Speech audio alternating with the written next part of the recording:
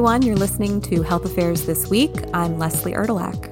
And I'm Jessica Bylander. This is the weekly podcast where the editors at Health Affairs talk about the health policy news and stories we've been following throughout the week. Today we're talking about some of the latest developments and uncertainties surrounding the availability of Mifepristone, one of two drugs used for medication abortion in the U.S., and this follows conflicting rulings that were issued last week by federal court judges in Texas and Washington state. Yes, there's a lot to unpack here. So on April 7th, a federal judge in Texas granted a preliminary injunction that basically invalidated FDA's approval of Mifepristone while a lawsuit continues to play out.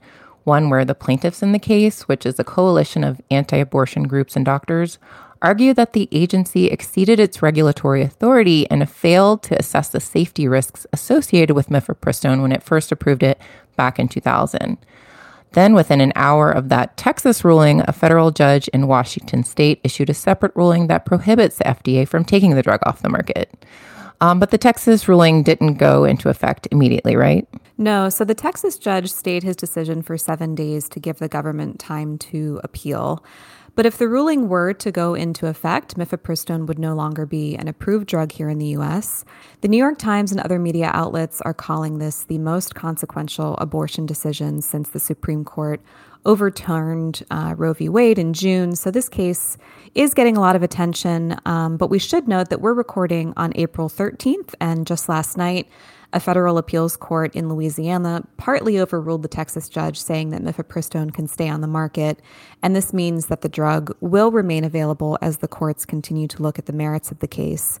But it does undo some of the FDA's efforts and puts more restrictions back in place, restrictions that could be in effect by the time you're listening to this episode, absent any other intervention by the courts. One of the biggest ones actually being that Mifepristone can no longer be ordered and delivered by mail, but there are some other limitations set to take effect soon. So this is a very much a developing story. So we're going to do our best today to talk about next steps in the litigation and what's at stake, not only in terms of access to medication abortion going forward, but the implications of this ruling beyond abortion, including the FDA's authority to approve and regulate other drugs. But before we get into that, let's back up and talk a little bit about what we know about Mifepristone and these two cases. Yeah, as you mentioned, medication abortions in the U.S. consist of a 2-drug regimen. So Mifepristone is taken on day 1, and another drug called Mifepristone is taken 1 or 2 days later for pregnancies up to 10 weeks gestation currently. Originally, it was approved for pregnancies up to 7 weeks gestation, and court actions may roll that window of time back as well to what was initially approved by FDA. So in the U.S., medication abortions account for more than half of all abortions performed. But even though 2 drugs are used for medication abortion in the U.S., the recent rulings focus more on Mifepristone for now. The Texas lawsuit is not the first time FDA's approval of Mifepristone has been challenged, but it's certainly the first time these complaints have gotten traction. In fact, the trend in recent years has been toward loosening restrictions around access to Mifepristone. We've mentioned a bit about that, but when it was first approved back in 2000, the FDA placed a number of restrictions on the product aimed at ensuring that it was used safely. So for many years, the 2-drug regimen for medication abortion had to be done in a healthcare setting like a doctor's office under supervision by the healthcare provider. And you couldn't get these medications at retail pharmacies or through the mail. So that changed over the years, and then notably during the COVID-19 pandemic, where now patients can get the medication at certified pharmacies and even through the mail and take the medication at home. They are advised to follow up with healthcare providers at certain intervals, but they're not required to take the medication under their supervision. But as you said, the Fifth Circuit Court's ruling suspends some of these changes. Yeah, and the plaintiffs in the Texas lawsuit, so what they're arguing, and you mentioned this before, but they're arguing that the FDA erred in determining the safety and effectiveness of Mifepristone. But research has shown that the drug is safe. Nevertheless, though, what are some of the concerns that people are talking about here? Yeah, as with any drugs, there are risks. FDA notes in a black box warning for mifepristone that serious and sometimes fatal infections and bleeding can occur following any type of abortion, including mifepristone use. They note that these are very rare, occurring in less than 1%, and millions of people at this point have taken that drug. But they do caution healthcare providers to be on the lookout, to be very suspicious of the possibility of an infection such as sepsis.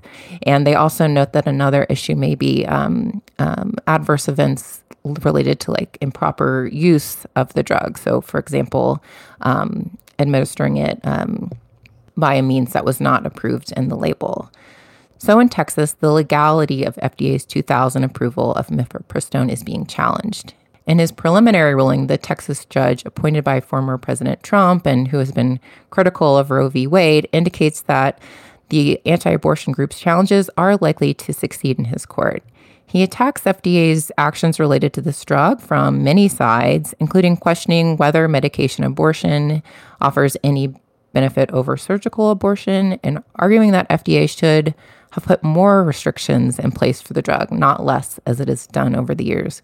For instance, requiring an ultrasound before administering the drug to make sure that the pregnancy is not ectopic, which is a risk factor for using the drug.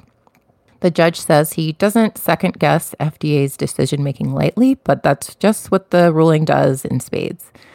A court has never before overturned FDA's decision to allow distribution of a drug, so this is a big deal. So that's what's happening in Texas, which is a lot. What's going on in the Washington case? Yeah, so in Washington, a judge ordered the FDA not to make any changes that would restrict access to mifepristone, specifically in states that brought another lawsuit against FDA. So just 2 months ago, attorneys general from 18 jurisdictions sued FDA, but with very, very different goals in mind. So they're seeking to expand rather than narrow the availability of mifepristone. And one of the things that they argued against was a set of restrictions that the FDA decided to continue this year that affects how mifepristone is prescribed and dispensed under the agency's drug safety program. The Washington judge granted the plaintiff's request in part, issuing an injunction that prohibits FDA from changing the status quo or making any decisions that would change the availability of mifepristone in those states that brought the lawsuit, which covers most states where abortion remains legal. He didn't go so far as to remove additional restrictions, though. But given the contradictory rulings between the Texas and Washington cases, plus the latest ruling from the Fifth Circuit, there's also, understandably, I think, Jess, some speculation that the Supreme Court could get involved, right? That's right. News reports suggest that the Justice Department is likely to appeal the Fifth Circuit Court's order to the Supreme Court. And then on the other hand, the anti-abortion groups who filed the Texas lawsuit might also appeal to the Supreme Court to again ask it to invalidate FDA's approval of mifepristone. But whether the Supreme Court would take up the case with the drug currently still available on the market as of the latest ruling remains to be seen. And what you said earlier, Jess, no court has ever overturned a longstanding drug approval. And like we said at the beginning, there's a lot of uncertainty around what happens next. The Supreme Court's decision last summer to overturn Roe v. Wade opened the door to legal challenges that before maybe seemed improbable. So mifepristone is still available in the U.S., but people are trying to figure out how to prepare for different scenarios as the legal landscape changes and what this means for them. If the case does go to the Supreme Court and the court decides to affirm the Texas judge's decision and the drug becomes unapproved, then it gets even more complicated for FDA, and the agency is going to have some tough choices to make. It might surprise people to know that FDA has enforcement discretion to not take any action against anyone involved in manufacturing, distributing, or prescribing mifepristone. And the agency actually has a history of doing this when the risk to the public is low.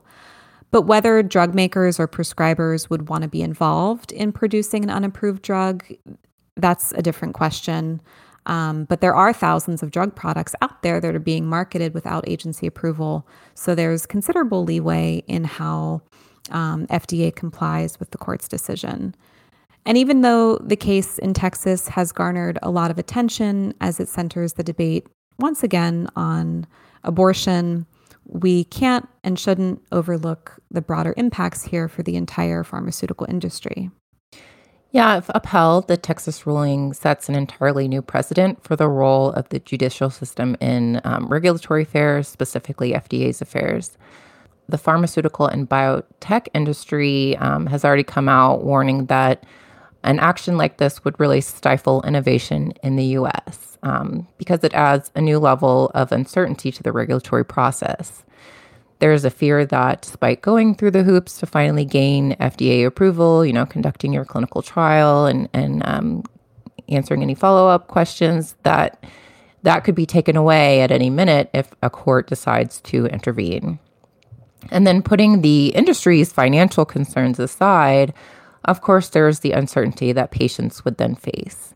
Will my medication be pulled from the market by someone other than FDA? FDA obviously has the authority to pull drugs from the market itself, but could another entity kind of swoop in and make that call? So one could really imagine this opening up a bit of a Pandora's box and creating a lot of confusion. It would certainly be an unprecedented new landscape for companies and patients alike. And whatever happens next is going to be highly consequential, I think, as we consider both the future of reproductive healthcare rights and the regulatory integrity and decision-making authority of government agencies. So that's a great place to wrap up. Thanks for listening to the show today.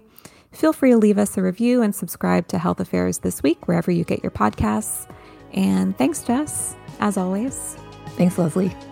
We'll be back next week.